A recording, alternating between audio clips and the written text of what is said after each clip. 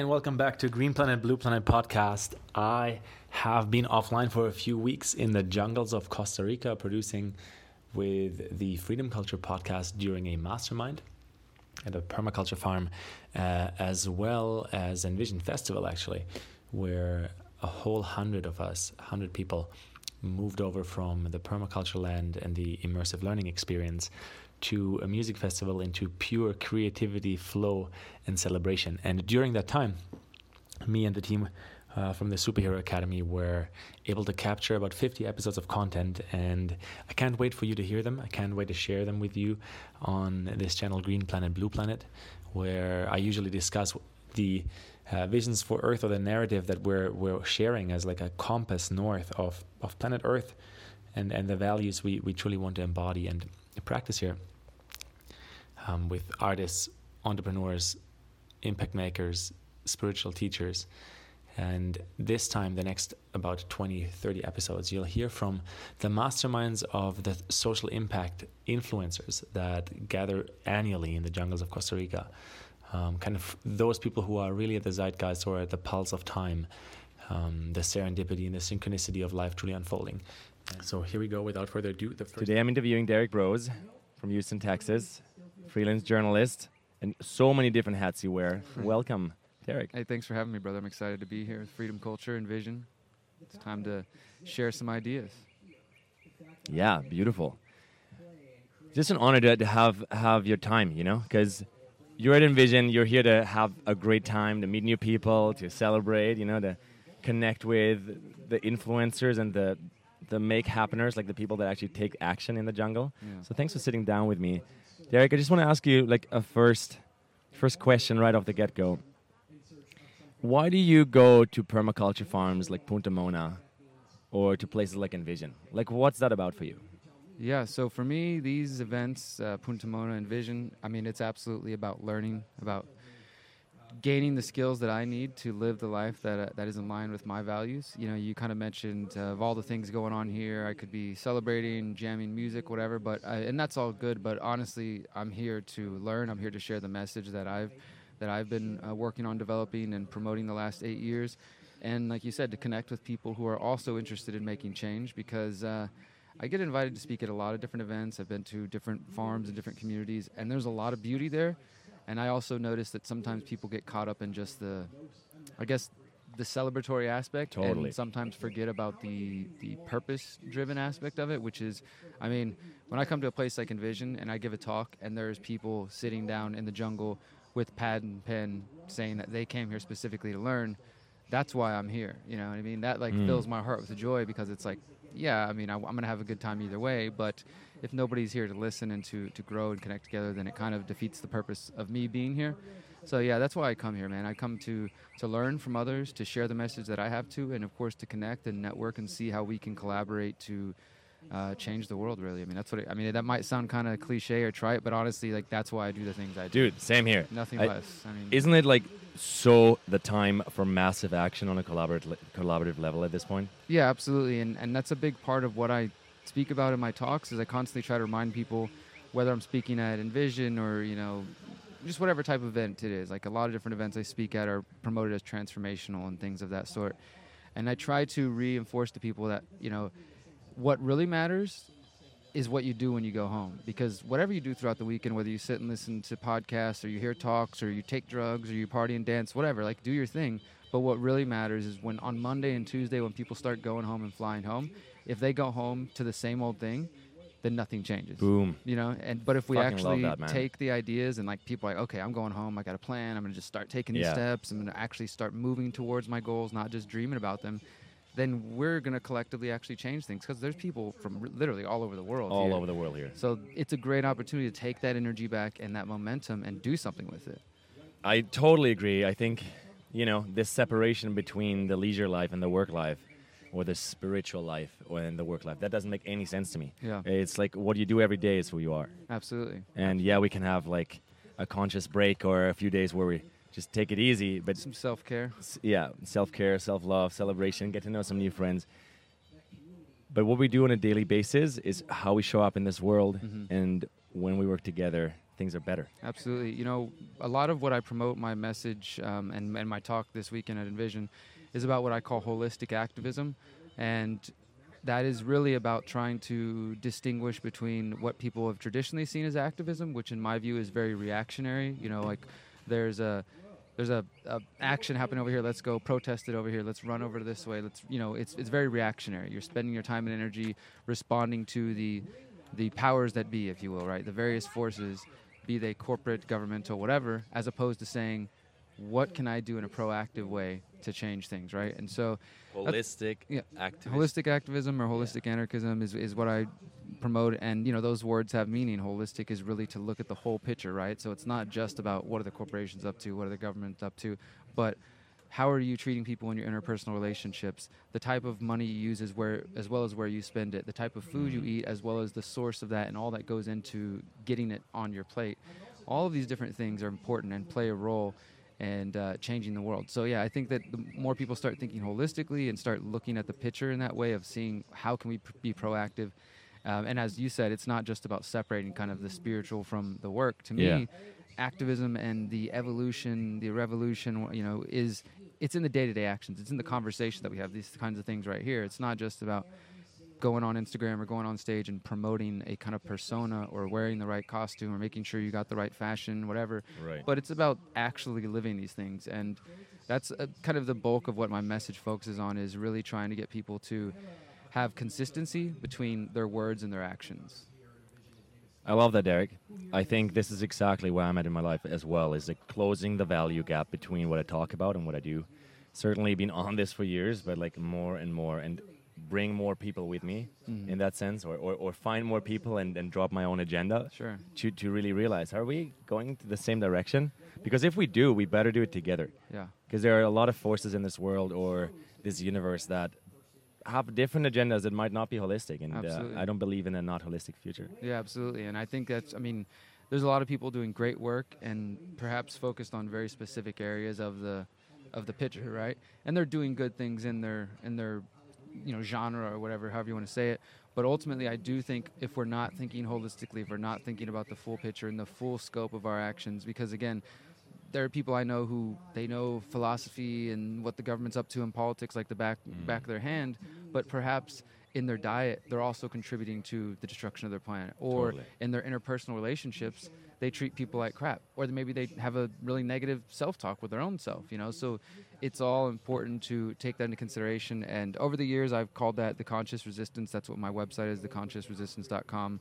My book trilogy is called The Conscious Resistance. But in the last 2 years, I've started to refer to it as holistic activism and just elaborate on what that means exactly, and try to share that message to just, again, help people see if we have big goals, with your goal is to have a sustainable community, a Punta Mona or something, right? If your goal is to get off the grid, your goal is to just live healthier, you know, even as simple as I want to lose 10 pounds by the end of the summer so I can go to the beach and feel good about myself. But then you see in your daily habits, you're not taking any concrete steps. Totally. Then you will never achieve that. So if you haven't, even done a first search on what is an intentional community or what is permaculture, whatever your goals are, then don't expect to achieve those goals, I love that. Derek, I want to ask you another question. I know you just recently created a documentary, a movie, and I want to hear kind of how that furthers this message of holistic activism that you're already spreading in the world. So yeah, that's a good question. The interesting thing, so you mentioned in the beginning, I am a journalist in addition to doing public speaking and writing books and trying to come up with philosophical solutions and practical solutions.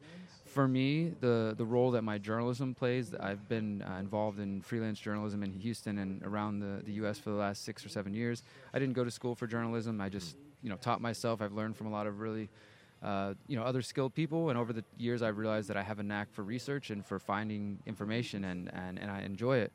So I typically see my journalistic work, which focuses on surveillance technology, in indigenous struggles, corporate and state corruption, and shining a light on some of those, quote-unquote darker elements of society.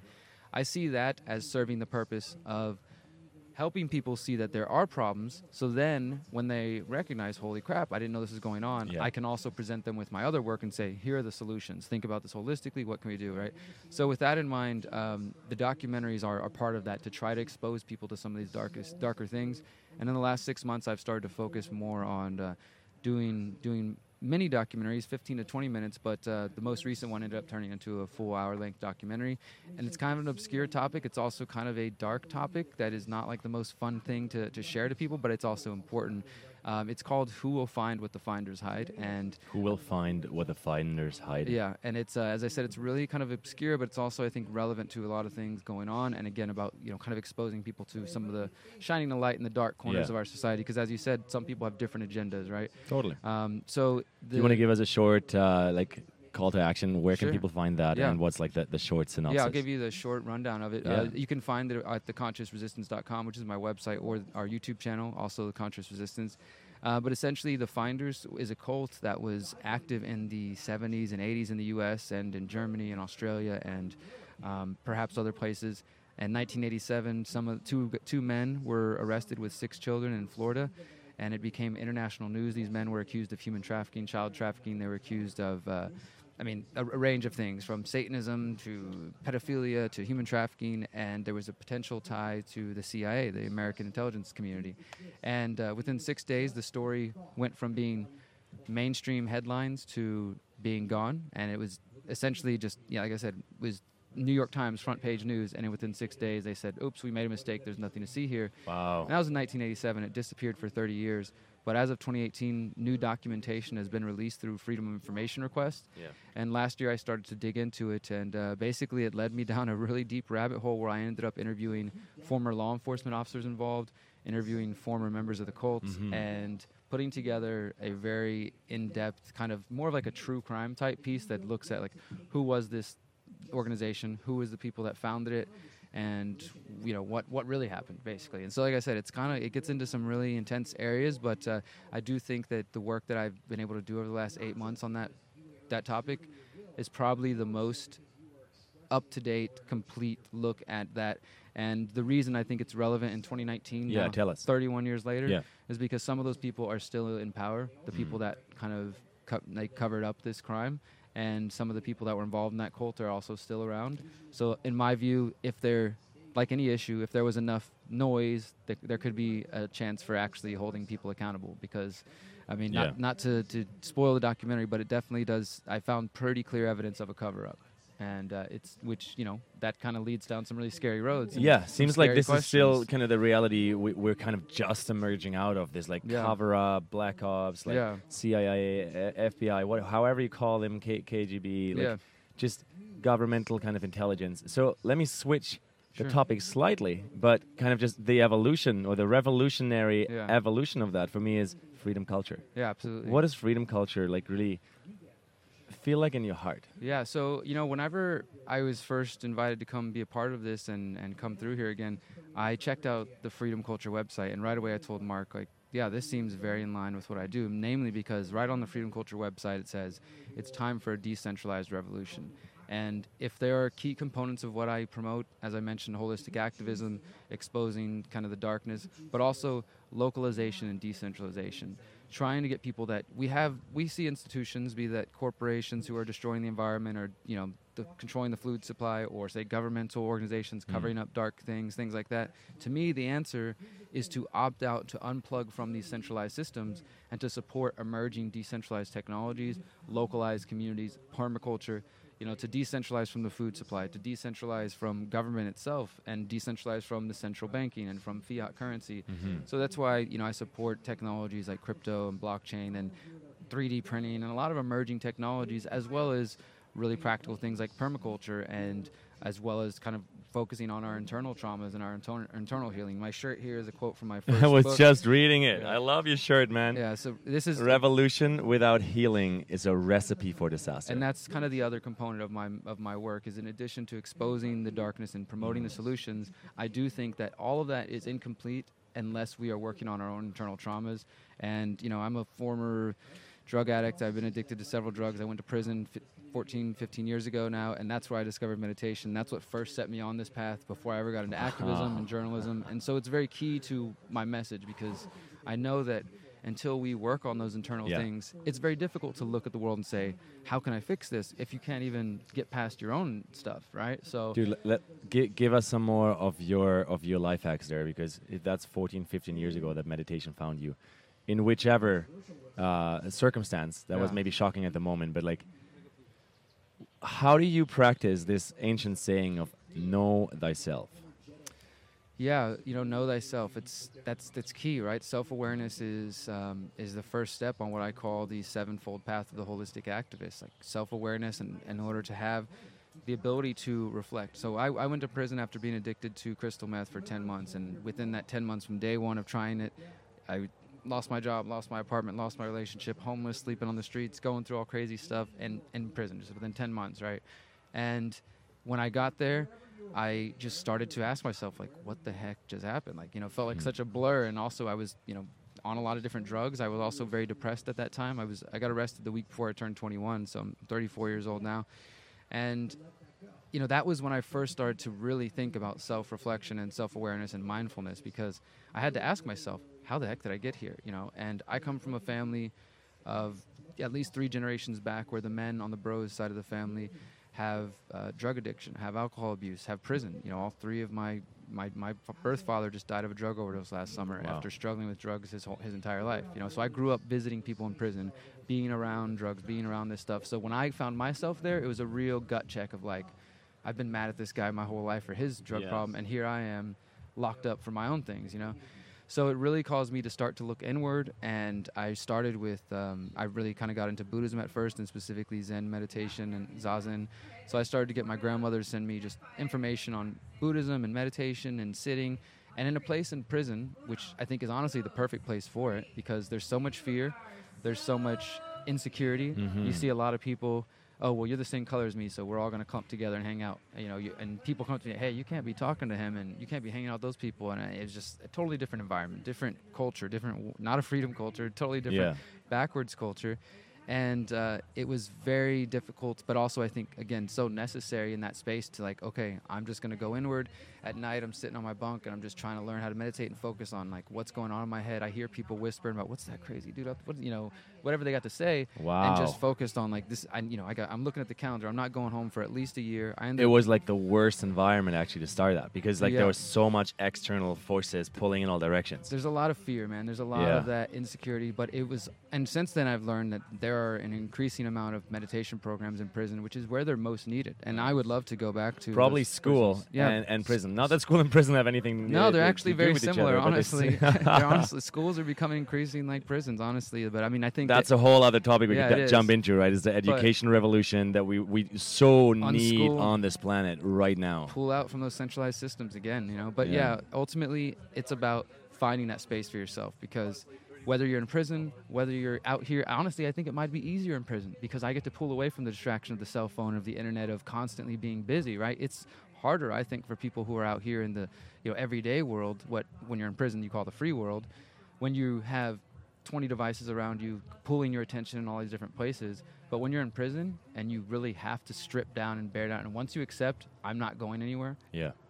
you have nothing but yourself. So you can either avoid it, and some people do that, or you can go within. And that's what I chose to do, and that really set me on a new path. Once I got out of prison, I got into questioning a lot of the world and into all the things I'm doing now. But it started first with the internal the internal battle, what I call the struggle against our internal tyrant, which is our doubts, fears, and insecurities, which we all have and which expresses itself in different ways for each person. Powerful. Really powerful. That story is like the impressive truth of how life looks, right? Because what I know from my own journey is, in so many ways, I try to do the right thing or have the right words to say, and all that is also a form of pressure or fear, right? Mm-hmm. Because if I have a pressure that I need to perform in a certain way, I'm always going to listen to the external world to know where I'm at. Yeah. But for me, when meditation found me about 10 years ago, everything changed. Sure. It turned more and more inward. And then from the inward, I get that self-value, that worth, that joy, that spark. Yeah.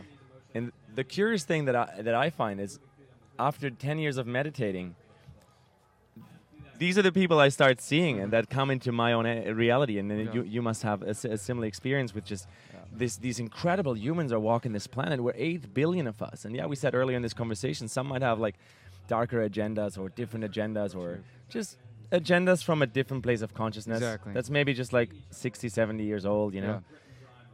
Yeah. And I think when we are working together, and we do the self-work, the self-love, the healing work, the generational healing work, something else becomes available. Yeah. I don't even know exactly what it is, but it's like the emergent field opens, and we're given the choice, like the red pill or the blue pill, Sure. right? Yeah, absolutely. You know, and I think you're right about that as far as just, you know, I try not to think of things in terms of like, we're the good guys and these are the evil kind of corrupt people, as opposed to like what Buddhism taught me is just like to see things like as in their nature as they are, right? And so for one reason or another, there are people who were manifested in this world to do things that when we look at, we say, I don't like that, that's bad. But that's also the inspiration that calls us to do good things, you know? So without them, without they doing these other things, we wouldn't be here doing the things that we're trying to do. You know what I mean? So I totally know what you mean. It's part of who we are at this point in time, I guess. I mean, we don't know really how the future is going to look, how evolution is going to shift that balance from polarity, or maybe change the lower vibing end of pain and trauma into just a little less of it. But yeah, it's currently real. And if it's real in the now, then fighting it is, I believe, is not the right way forward. So that's why I personally love your choice of wording, like holistic activism. Activism is fucking sacred. Yeah. But activism and resistance just against doesn't really see that we're all one, connected, and ultimately are looking for a solution together. Yeah, absolutely.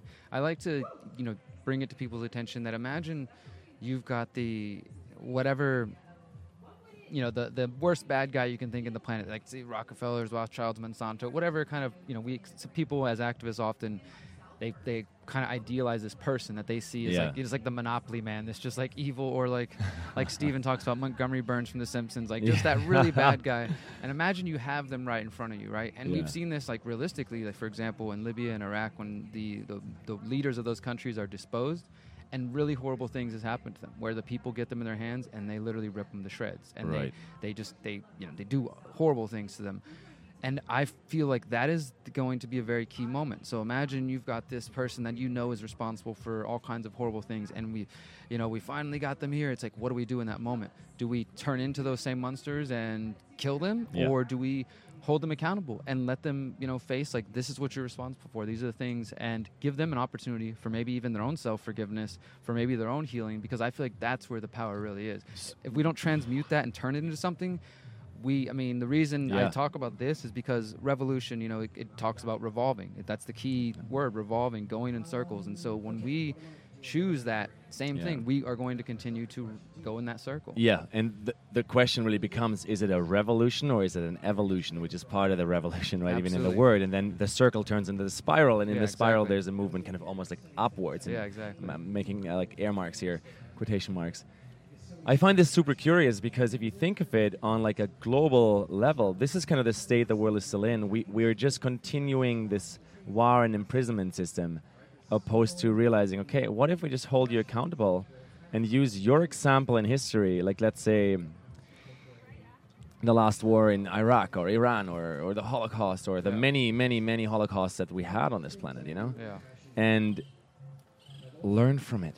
Yeah. We learn that this is not the way to live. We learn this is not the way we want to be as human beings. Absolutely. And we use it to enlighten our children, our future generations, and say, look, this is how deep and this is how dark the human psyche can get if we're not fully expressed, if we're not allowing each other freedom. Exactly. And I think, again, like anything less than thinking about it in terms of holistic healing and holistically will likely, you know, maybe we'll get to some point where it looks like success for a generation or two, but if we choose the methods of the past that have already failed us, maybe, you know, again, maybe 1 or 2 generations, but we'll still end up where we're at now. You know, we have to evolve past where we're at and the things we've been shown. And I think that's the beauty. That's why I do take hope with conversations like this and working with so many amazing people, literally from around the world. And like, I've had people ask me that, how do you do all the things you do and not get that just brought down? It's like, well, I'm connected to so many people. Just in the last month, met people from India, Australia, just all over, who are going home with their excitement to do things in their communities. And that gives me hope and passion to know that, for one, I'm not alone, and you're not alone. Everybody should remember they're not alone. You're definitely and not alone. That's where I draw inspiration from, is just knowing that there's so many powerful people, and that we have the knowledge of all the great people of the past, and we have technology that's never existed before. And when used in a good way, a sacred, heart-centered way, we can do some amazing things. So that's where I take my inspiration from, and I just want to encourage more people to think about the issues holistically. When you see a problem, don't just point your finger that way, but point your finger back to yourself and say, how am I contributing to this, and what can I do to remove my support from that system? If you see something you don't like, don't just, protest and react to it, but see how you can actively remove and support something new, something better.